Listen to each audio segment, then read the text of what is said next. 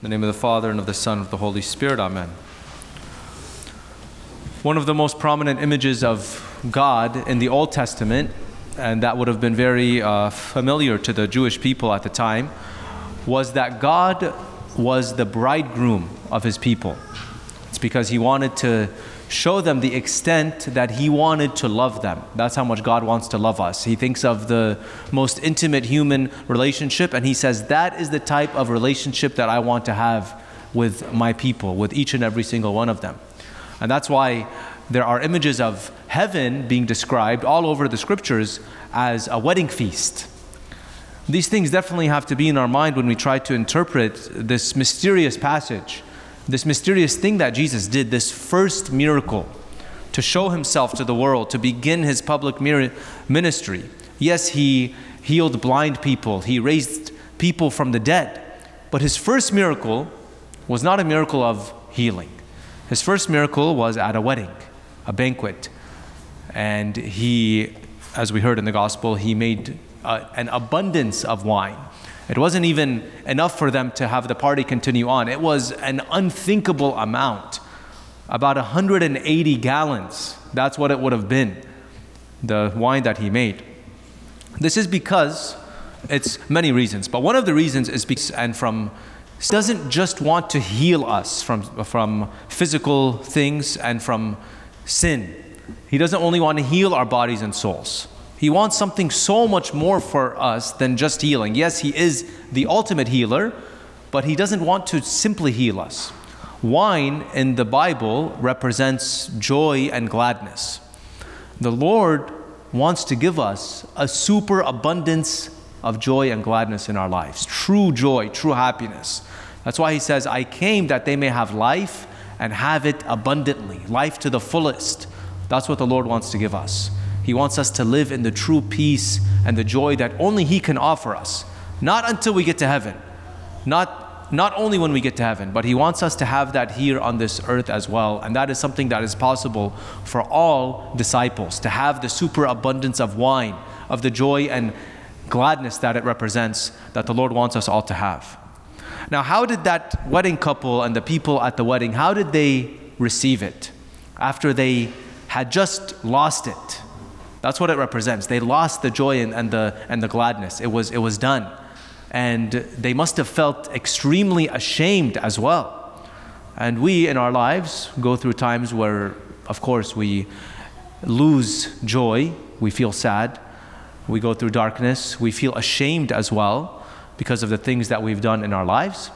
And the Lord does not want us to live like that. The Lord wants us to have the ultimate joy and gladness.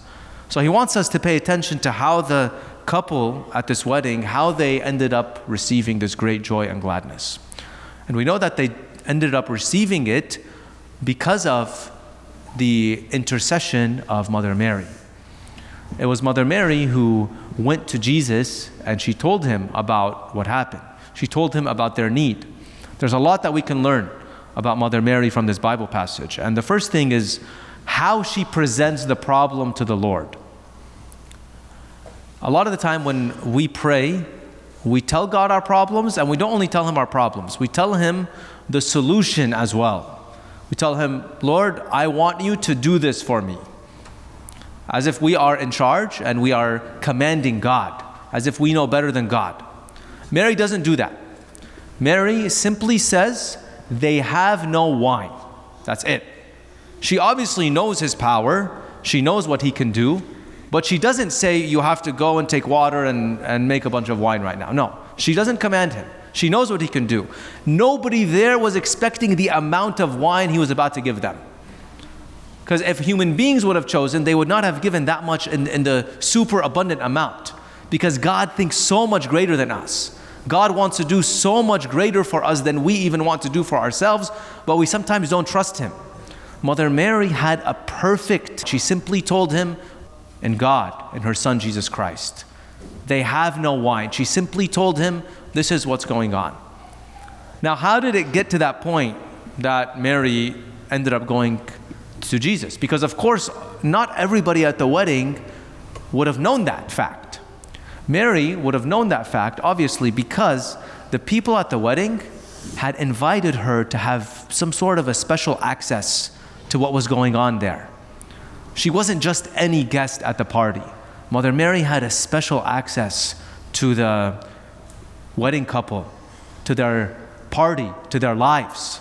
They invited her into the depths of their lives, into the shame as well. They let Mary know what was going on. And it was Mary who ended up going to Jesus and pleading for him to perform this miracle. She interceded for them. And that's what she does for us as well.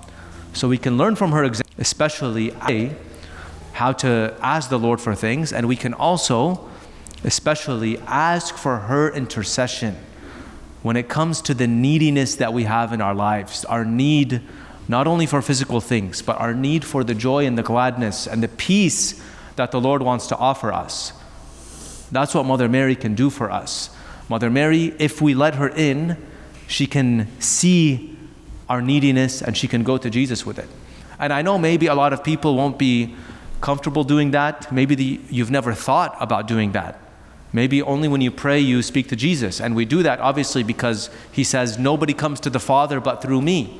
And we know that he is the divine Son of God. He is our Lord and Savior. But we can and should ask people to pray for us because it reminds us that we are the body of Christ, that we are brothers and sisters, that we are a family of God. And not only brothers and sisters, but we have also a mother who is in heaven, whom Jesus has given to be with us in our spiritual journeys. He would not have given her to us on the cross if he didn't want her to be a part of our lives. He would not have allowed her to be the one to initiate his public ministry and his hour, which is the hour when he was going to sacrifice himself for the world, if he didn't want her to be a part of our lives. And so I strongly encourage you, brothers and sisters, to make Mary a part of your lives so that you can be closer to Jesus. Because Mary doesn't want attention for herself. All she wants is to bring us closer to Jesus, her son. What does the gospel say? It first says there was a wedding and the mother of Jesus was there. Jesus also was invited. With Mary comes Jesus. And we can get closer to Jesus through her prayers, through her example, through praying the rosary, for example, where we meditate on the life and mysteries of Jesus Christ from her perspective. And also, I want to encourage you, like I said, when you pray and when you speak to Jesus, yes, do that every day. But also try to do it with Mother Mary as well. Try to invite her, just like this wedding couple did. Invite her into the depths of your heart. Let her see what's going on. And she will help guide you closer to her son Jesus. Whatever it is, if it's loneliness, if it's a darkness that you feel, if it's a sin that you struggle with, there's a reason why the Lord gave her to us and why she was so much a part of his life, because he wants her to be a part of our lives as well, because she will help us to grow spiritually and to be faithful disciples. Like it says that all of the disciples ended up believing in Jesus at that moment. The Lord wants to strengthen our faith, and he can do that through the intercession of his Holy Mother. May she pray for all of us, and may she guide us closer to her Son always. Amen.